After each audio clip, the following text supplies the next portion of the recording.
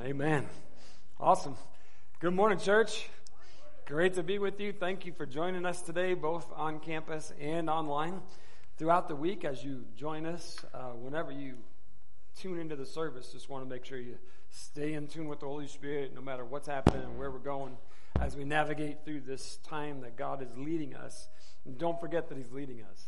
None of this has caught God by surprise. He's not like baffled and wondering what to do. All of the people in our culture and society are. He's not. God is good, and He is calling us to follow His lead as the Holy Spirit is faithful to us. So last week we talked to you about forgiveness. We talked on Father's Day about the fact that divorce has taken an impact and made an incredible crush on our families, our culture, and how we have disconnected from what God has taught us, even in the church. And the fact of the matter is that if we've been divorced, we need to ask God's forgiveness and our ex.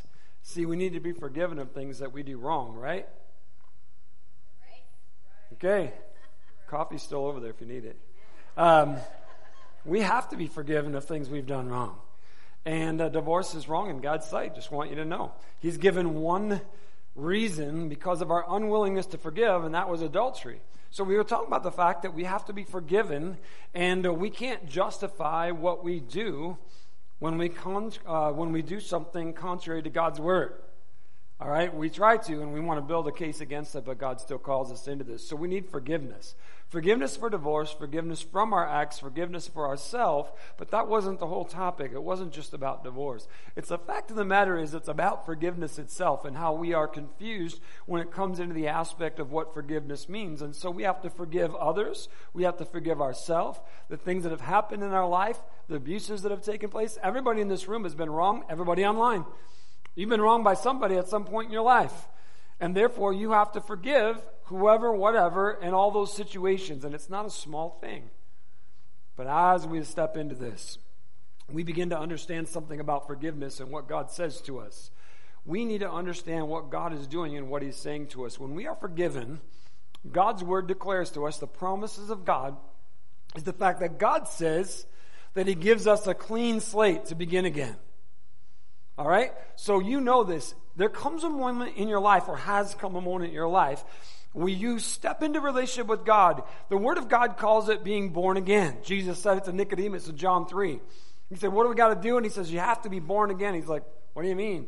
Do I go back into my mother's womb? How does that work? That doesn't make sense. Jesus said you have to be born of the water and the Spirit. A transformation of who you are. What Jesus was teaching us and telling us, and throughout Scripture it talks about this, the fact that God plans for us to live a brand new life. Therefore, when you stepped into relationship with God through Jesus Christ, you started a new life. All right? Anybody want to say amen to that? Amen. If you don't have that, we'll give you that opportunity today. Don't worry, all right? So when we're forgiven, God has invited us into this relationship with Him where He says that you are now made new. You're a brand new person. Now we got to live a life that is different. This relationship that we have with God is something that God has established. So we accept salvation, forgiveness for our sins, the new life, whatever terminology you want to put on it, and it's called many things in Scripture itself. But when we step into this relationship with God through Jesus Christ, God says that we are forgiven, we have a clean slate, and we are accepting His conditions for a relationship. It's the only way it happens, you know. You don't establish the conditions. God has established the conditions. And this relationship, salvation, Christian life, living for God, the new life, the new way, all those things are all according to His conditions, nothing to do with my conditions. All right, church. Now, we step into this relationship with God, and nothing comes through the blood of Christ from our past.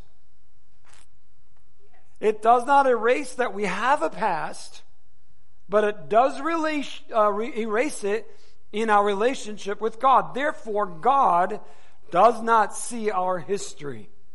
He sees our moment of beginning. It's amazing. All right. So, church, as we consider that, there have been many times in my life where I've asked God to forgive me of stuff when I've already been forgiven. I'm talking about the same thing. Not that I did it again, but that as I remember my stupid behavior, my wrong life choices, and I find the misery of those decisions that I made back there, knowing that I was making those decisions. I find myself in the moments that I began to reflect back on that I would ask God to forgive me again. Why? Because I felt the burden of my brokenness, my sin, my shame, my guilt, all the stuff that was actually real back there. I would ask God once again, will you forgive me? And he's like, what are you talking about? It's all about Dave here.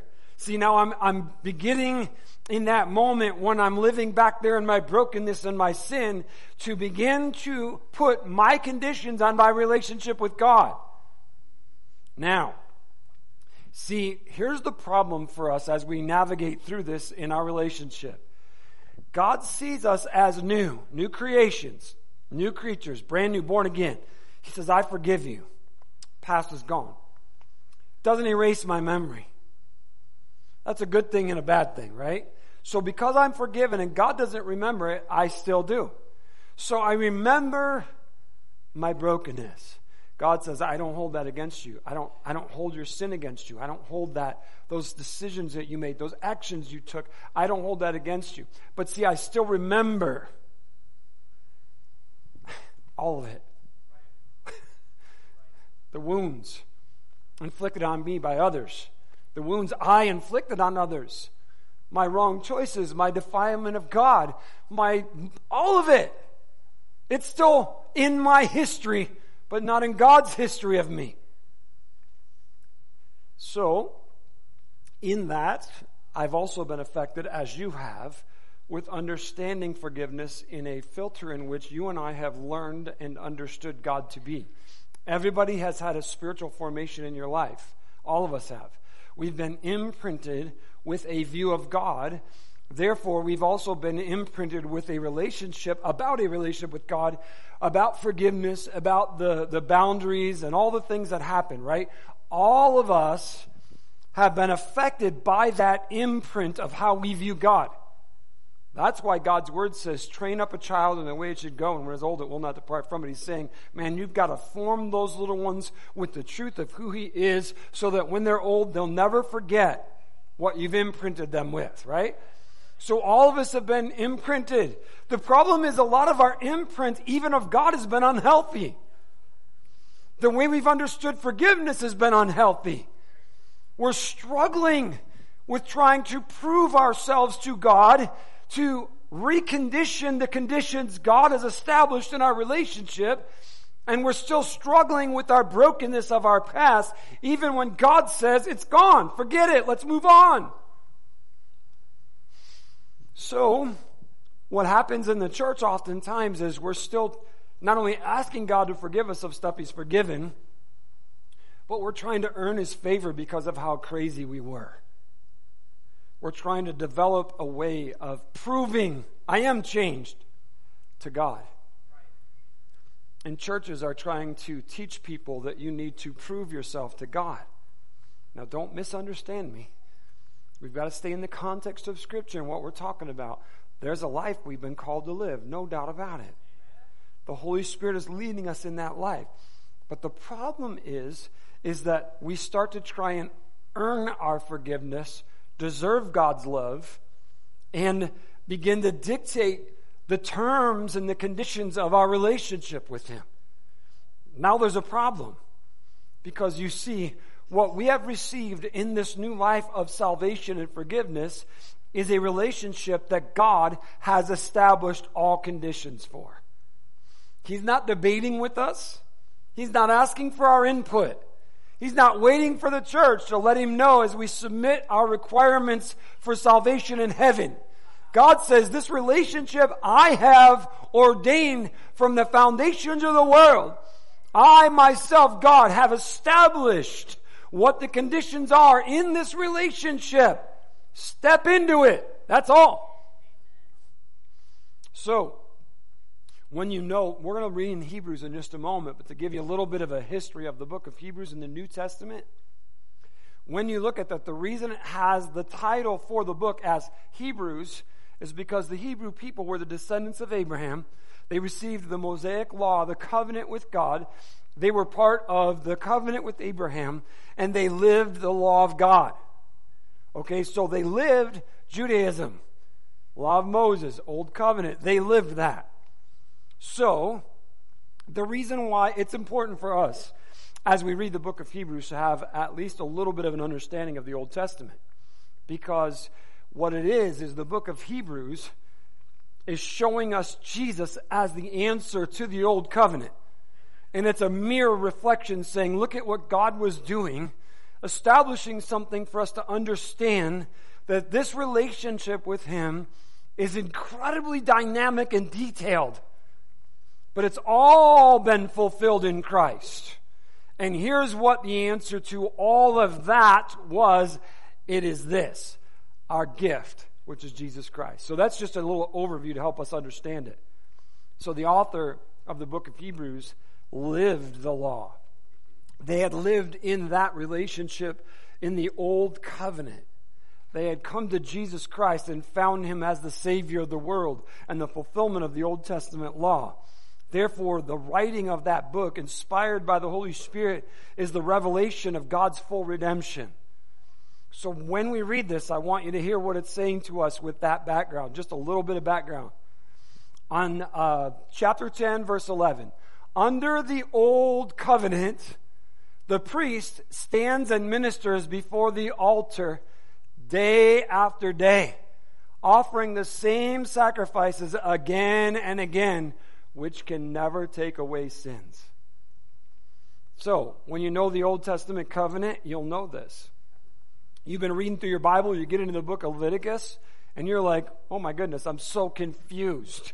Have you ever been there when you read Leviticus? It's like, do this for this, do this for this. And if this happens, do this. Offer this sacrifice, go to this person, do that. Have this sacrifice for this reason and this one for that reason. And when you do this, offer this sacrifice. And you're like, oh my, here, just take everything. And so, seriously, that's what was going on, you see. So the people that wanted to serve God were continually bringing sin offerings and offerings to God, and the priests, day after day, were offering the same sacrifices. I screwed up again. Sorry, here. Done. Hey, God, forgive him. He's jacked up. You know him. Hey, it's Monday. Here you go. Start over again. Tuesday, right? Day after day, again and again. You know the problem was? The sacrifices could not take away our sin. That's the problem. That's what we're writing about right here. This is what we're reading in the New Covenant.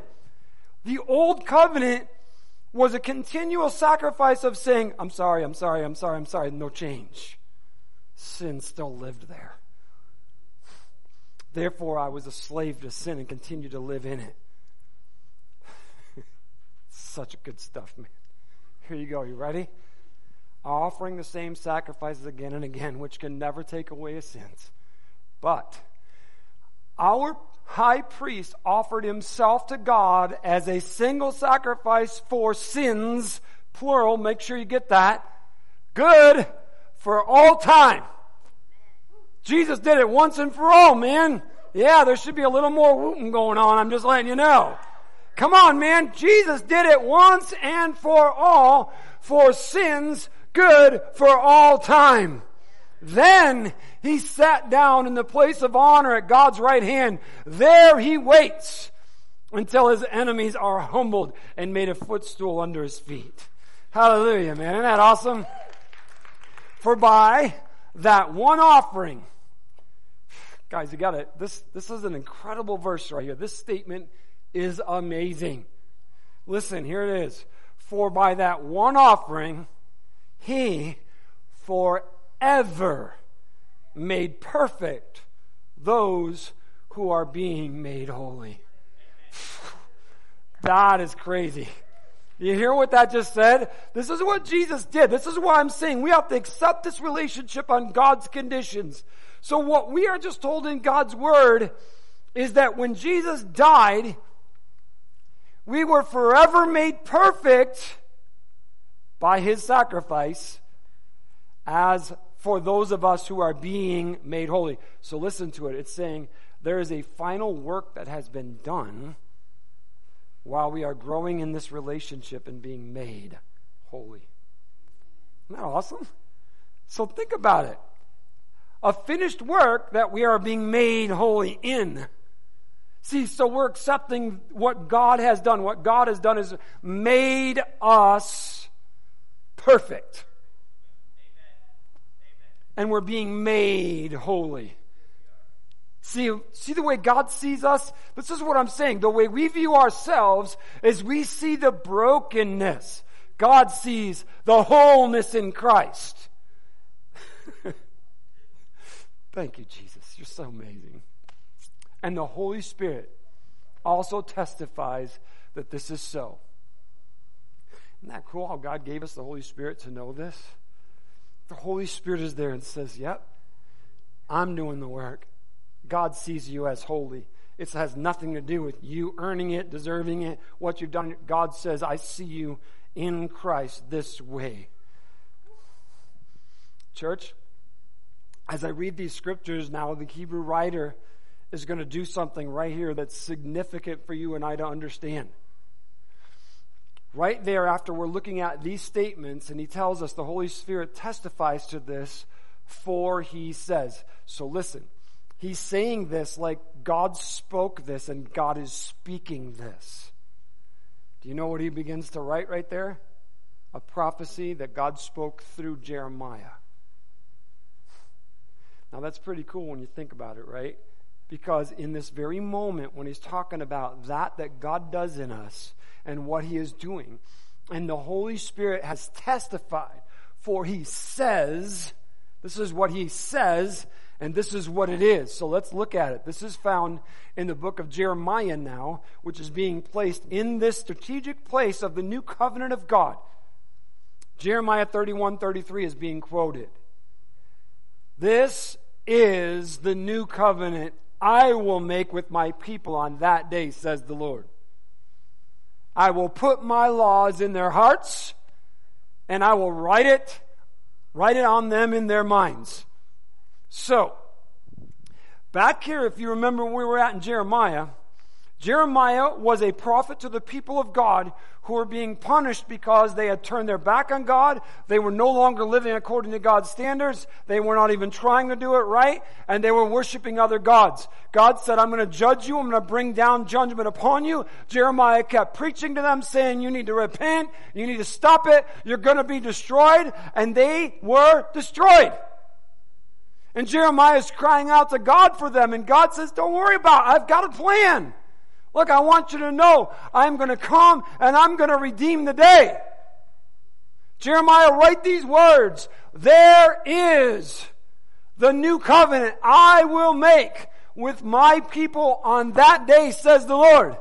That day is the day that Jesus gave his life for us when God instituted the new covenant. Do you see that? God himself said there's going to be a new covenant. The old covenant doesn't work. I know it doesn't work. I'm showing you it doesn't work. I'm going to make a new covenant with you. That new covenant is Jesus Christ. And he is going to do something significant. Do you remember what Jesus said the Holy Spirit would do for us? He would reveal the words of Christ to us. He would guide us, lead us through life. He would reveal the truth to us. He would convict us of sin and righteousness and coming judgment. That's what Jesus said he would do. Here he tells us this was God's plan from the beginning, that he would establish a new covenant that I will make with my people. The next verse is another quote from Jeremiah. Verse number 17, Hebrews 10, is a direct quote of Jeremiah 31:34, the last part of that verse. Then he says, I will never again remember their sins and their lawless deeds. This is God speaking. Man, church, have you been forgiven of your sin? You know Jesus as your Savior? God says, I will never again remember their sins or their lawless deeds against them. Man, that is amazing, isn't it? Verse 18, and when sins have been forgiven, there is no need to offer any more sacrifices. A finished work in God. A finished work by God. A finished work that we received through Jesus Christ that is all about what God has done for us. Nothing about what we earn, deserve, have done, have deserved. Now we read these scriptures and the glimpse into that forgiveness of God and from His perspective. And as the Hebrew writer, anointed by the Holy Spirit, pens these words for us and speaks to us through the prophet Jeremiah, saying God's plan is for this new covenant through Jesus Christ. And He wants you to know that there is a forgiveness coming that is going to wipe the slate clean. Therefore, church, to put it in the context of where we were last week, when God says you're forgiven, you may be in the earthly sense on spouse number 5, but God sees you with spouse number 1. You know what I'm saying? Like God forgives all the screw-ups and the brokenness. When we ask God to forgive, He wipes the slate clean. Therefore, that's why I'm saying, like, you don't, God says, I hate divorce, so, I'm sorry, I've got to divorce you, wife number 5, to go back to wife number 1 because I want to be right with God. Come on. That's us trying to earn God's deliverance and trying to do the things that we think we ought to. No. God's like, look, I forgive you. That's gone. That's gone. Here you are. Do you know that God, I want to put this in real life terms for us so we understand this. He says, like, the prostitute becomes a virgin in His eyes. Now, they are not a virgin in the human context in the flesh, but in God's eyes, they become in that moment a virgin. See, all things become new from that moment forward. God sees us in a brand new light. My old story is now ended. Put the end on Dave. In that moment, Christ came and forgave me of my sins. The end, all gone in the beginning. Thank you, God. God's forgiveness means a clean slate. All records of wrong are now expunged as if they never happened. Those of you that have been on the other side of the law, you know that word. Expunged. See, in this world, when you have a record, it travels with you. When you put in applications and you do stuff, doesn't matter how much you've changed, they hold it against you, don't they? Come on, you all know that. This is, if you have money, and I'm not saying this wrong against our political system, or judges or anything, but people that have money, see, they can go into courts again and pay lawyers and they can fight this thing. And what happens is they'll erase that from your record. It's called being expunged. That's like no longer held against you. So no matter how much money you have, I just want you to know that what God does is free. He's like, I'm expunging all your records. Doesn't matter who thinks what of you, what they've seen in your life, what you've been accused of, what you've done. I've erased it. Start from here. Let's go forward. So in Philippians 3, now remember, as the Apostle Paul writes to the church, he is the author of Philippians here. Remembering who he is, if you do remember, and if you don't, I want you to know that Saul was his name, and he was a keeper of the law.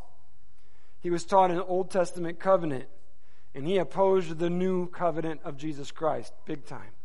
So that when you read a part about him in Acts, he was leading the charge to bring persecution against Christians and the new covenant that was being preached by the apostles.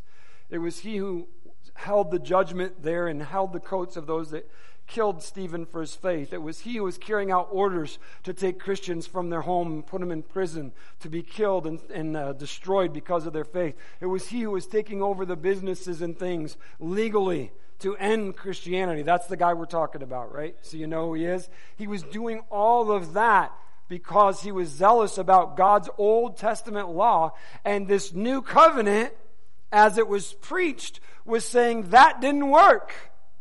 So he was like, we're going to do it this way, and I'm against you.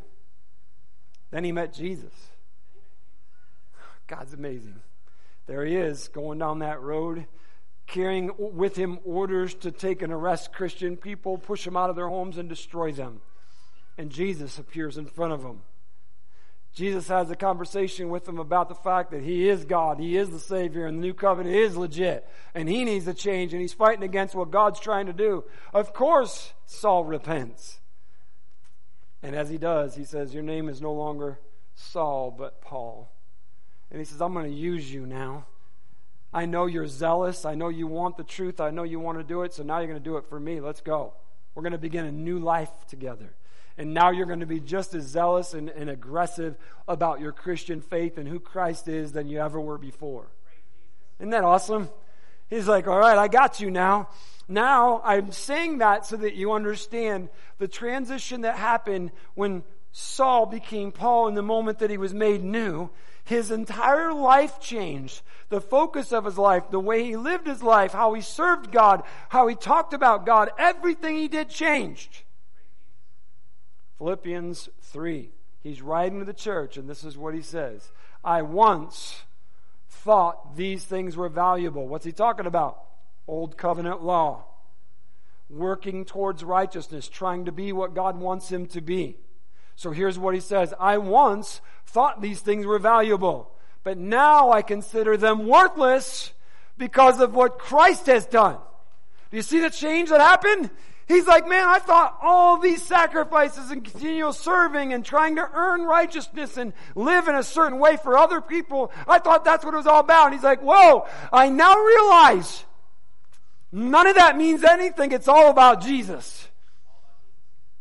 Verse 8, yes, everything else is worthless when compared with the infinite value of knowing Christ Jesus my Lord.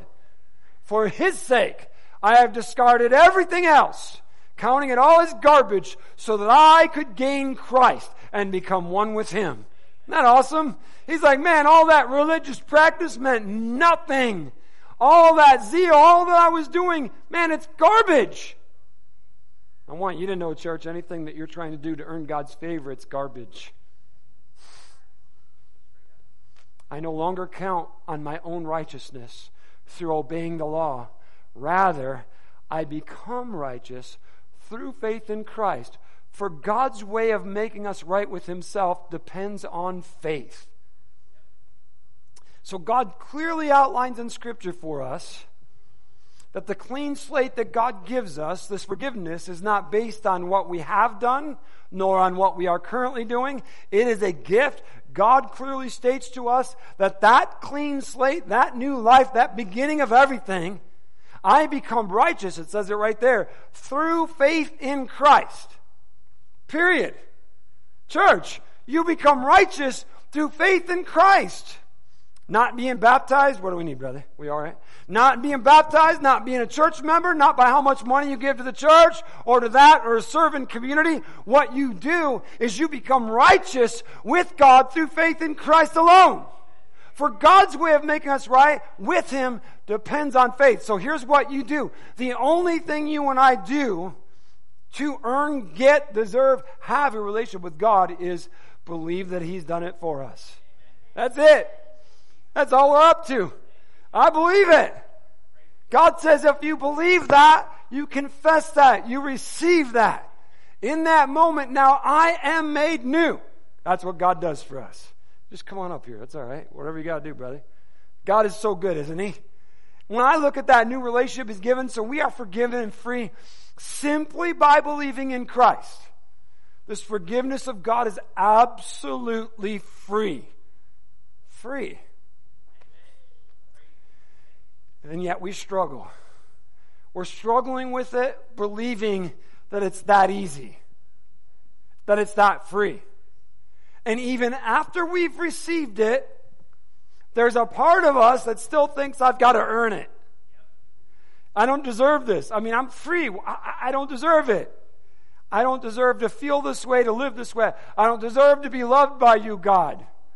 Therefore, I'm going to try and do other stuff to kind of feel more worthy. Doesn't work. So let's continue reading. Because as we read in God's Word, he's talking to us about this incredible free life that God's given to us, this new beginning, a new way of living.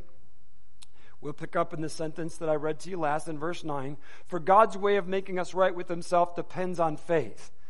I want to know Christ and experience the mighty power that raised him from the dead. I want to suffer with him, sharing in his death, so that one way or another I will experience the resurrection from the dead. I don't mean to say that I've already achieved these things or that I've already reached perfection, but I press on to possess that perfection for which Christ Jesus first possessed me. I'm just pausing there because you got to get that. See, what he just did is he's saying virtually the exact same thing that we read in Hebrews. Remember how in Hebrews it says that Christ has done the final work in us and we are perfect in Christ through what God sees us in Christ, and then we're being made holy in that process? This is what he's telling us right now. I'm not there yet. I am not perfect in Christ. I am perfect in Christ in God's view, but I'm being made holy in this process of Christ likeness. So I'm pressing on that I might receive that perfection in Christ the way I received it in the very moment I said yes. That is some cool stuff right there. He's like, no, brothers and sisters, I've not achieved it, but I focus on this thing. Forgetting the past and looking forward to what lies ahead, I press on to reach the end of the race and receive the heavenly prize for which God through Christ Jesus is calling us. So, see, we see that as we begin this new life of forgiveness, of faith, we're called to pursue that perfection for which Christ Jesus first possessed us. Now, we are called to be Christ-like in our life. Paul tells us, look, I haven't received it yet. I'm on my way, but I'm not going to let what's happened in the past affect where I'm heading right now. I'm pressing on. See, he realized the purity and freeness of his salvation. You know this. When you received Christ, the Holy Spirit bears witness you're saved and you're forgiven. There's this sense of freedom. There's this deliverance that God brings to you. It's not just a feeling. It's a known. Nobody has to tell you, hey, you were saved. You know you were saved. You know that moment when you are saved, born again, made new. There's that breath of life that God restores in us, and we know we are right with God. So in that moment that we've received this, see, and we feel that and we sense that, I want to live in that. Not just in the feeling. I want to live in that relationship. That kind of relationship. So this is what Paul's saying, like, oh, I want to be that. I want to have that. I want to experience it. Whatever it takes, I want that in my life. So, this is what he's telling us so that we understand as we walk on this journey. He's saying, like, look, when I look back, I know I've screwed up. I know I've made mistakes. I've messed things up. But I don't allow those things to keep me from where I'm going. I don't live in that brokenness. I don't let the screw-ups, the sidetracks, the things that are trying to pull me away from my objective of walking towards Christ, becoming more Christ-like. I'm not going to let that stuff take me in any direction that doesn't push me forward. I'm going to continue by faith, moving, pursuing Christ-likeness, and I want to know Him. So here's what he tells us. Brothers and sisters, I've not achieved it. I'm not there yet. I haven't crossed the finish line.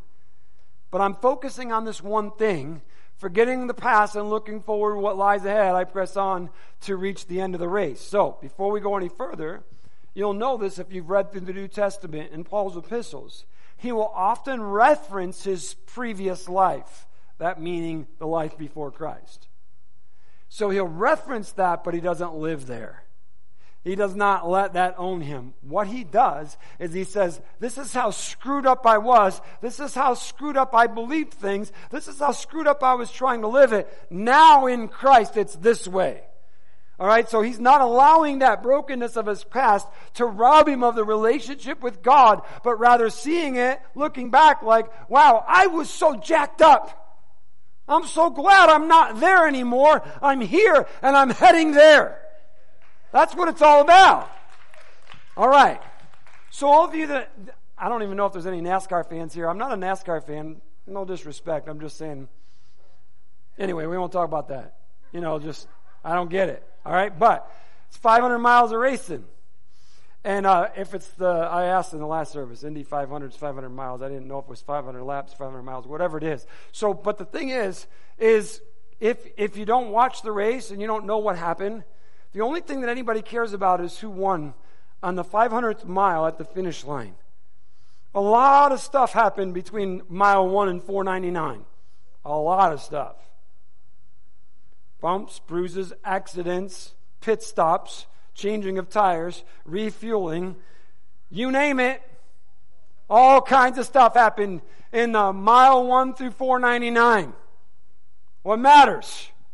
What matters is mile 500 and the finish line. And this is what Paul said. He's like, man, I've had my fenders crushed. I've had people rear end me. I've had to deal with this brokenness and that stuff and that. But hey, whatever. I'm going there. I'm crossing that line. And when I cross, it's going to be in perfection. Because my God has said, that's how I see you. That's where I'm going. That's who I'm going to be. And that's why He's telling you and I, let's press on to reach the end of the race. Let's not get stuck somewhere. Let's not keep dwelling back there. Move on. On the way, you're going to face some challenges, man. You're going to face stuff. It's going to happen. Things are going to go on. We're not there yet. But the fact of the matter is we're pushing, pressing. And in order to obtain that prize of Christ-likeness, it requires my moving forward in Christ. All right, so we're going to learn from our past, but we're not going to live there. Correct? That's the whole deal. So we can't relive and be ruled by it, but we need to learn from it. 2 Corinthians 5:17. If you've been around the church, if you've heard anybody present the gospel, if you talk about these things, if you've been around anything, you've heard this verse, verse 17. Beautiful verse, by the way.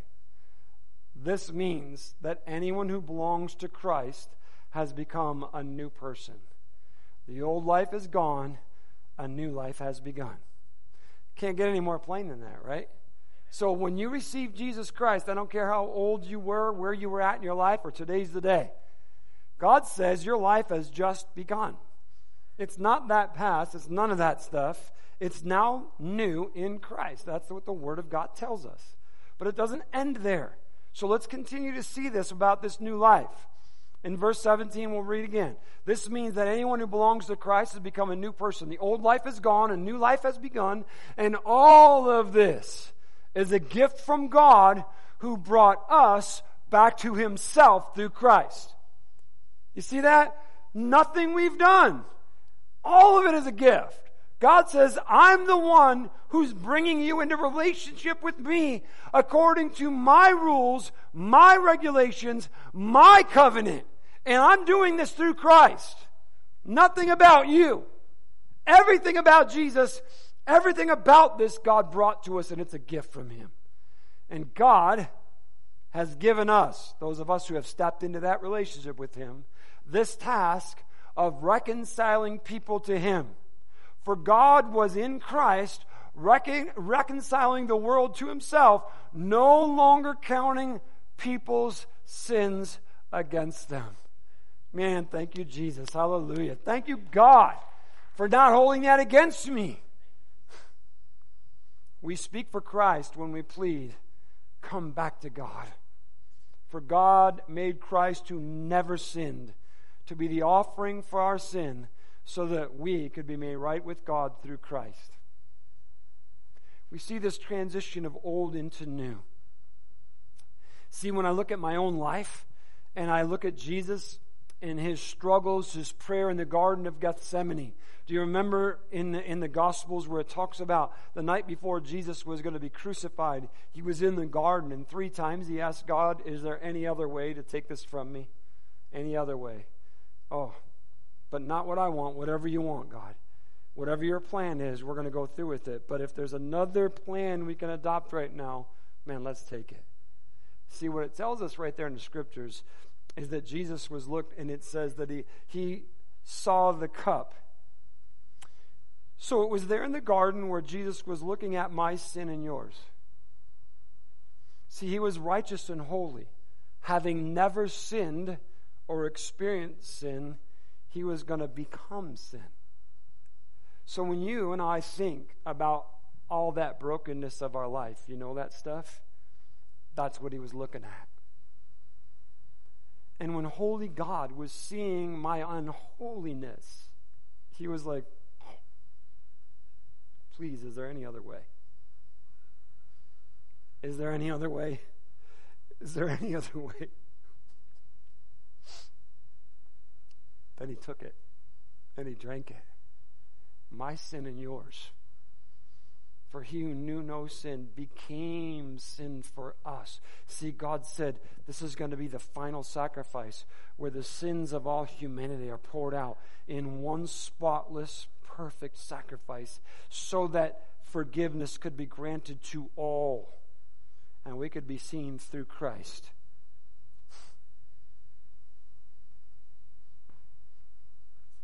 So God says to me, I have a new life for you, Dave. Brand new. You didn't earn it. You don't deserve it. Here it is. Come and be with me.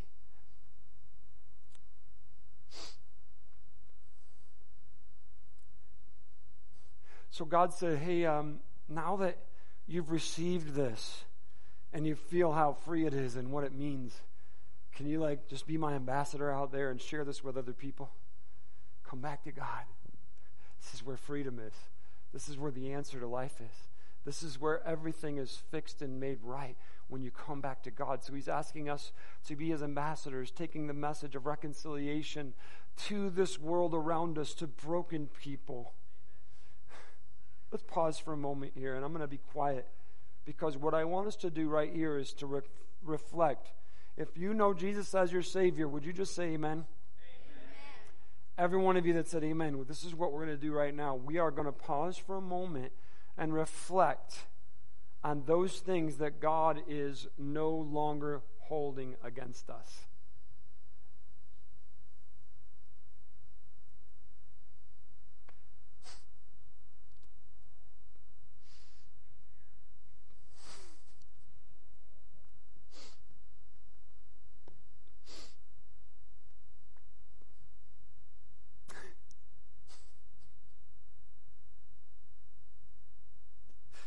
Thank you, Lord.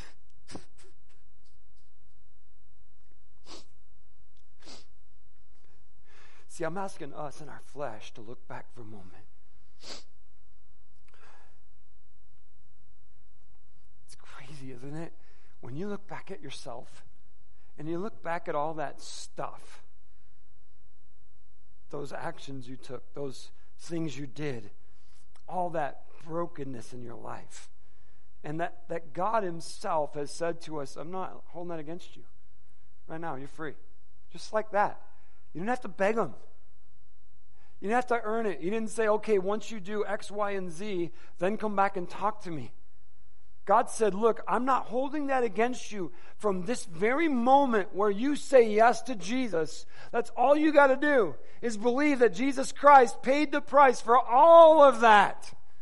And if you receive that from me, we're done. We're good.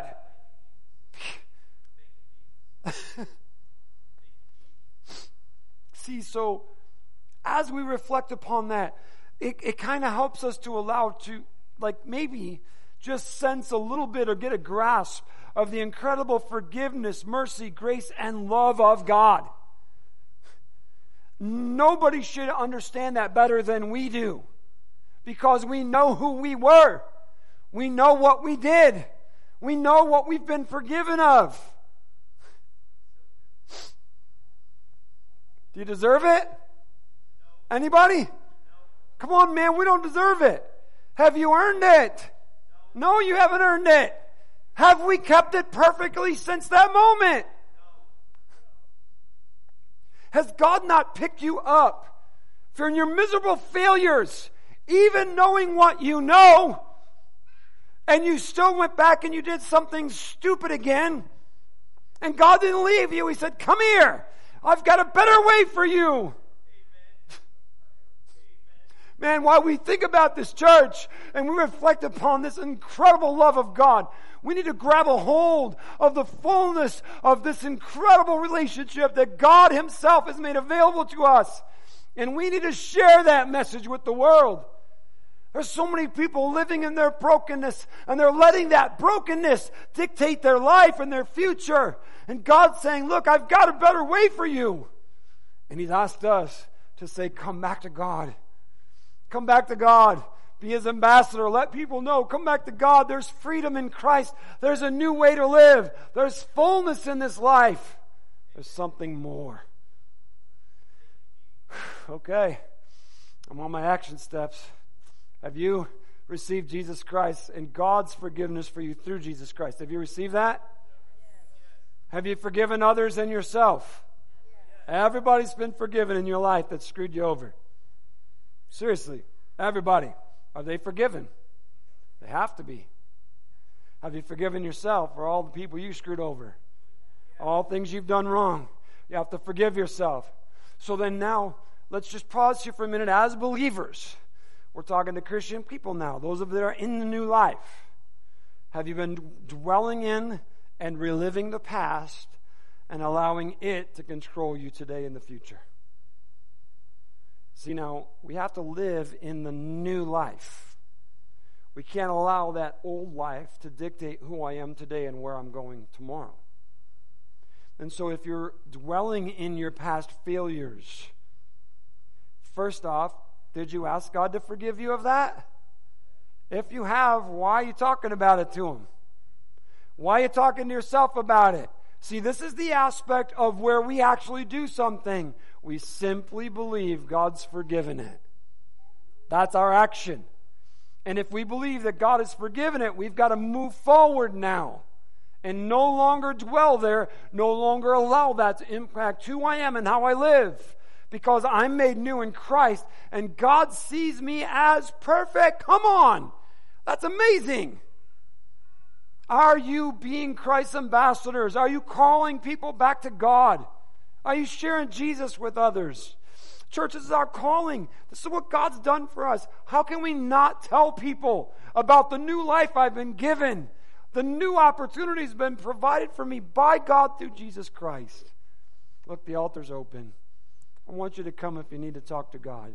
If you need repentance, reconciliation, forgiveness because you've not accepted forgiveness, whatever it is, Holy Spirit's faithful. Would you stand with me?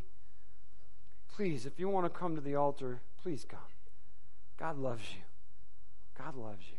If you're watching online and you need help and you want somebody to pray with you, we are available for you. Just want you to know. Reach out to the office. Get a hold of us. We want to help you. Father, we love you. What an incredible gift you've given to us. God, none of us deserve it.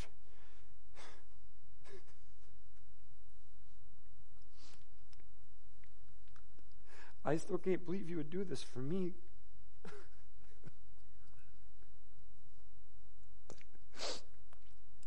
God, as we think you just seem so like tiny and small. But thank you. Thank you. Thank you for new life. Thank you for the incredible opportunity to start my life over again.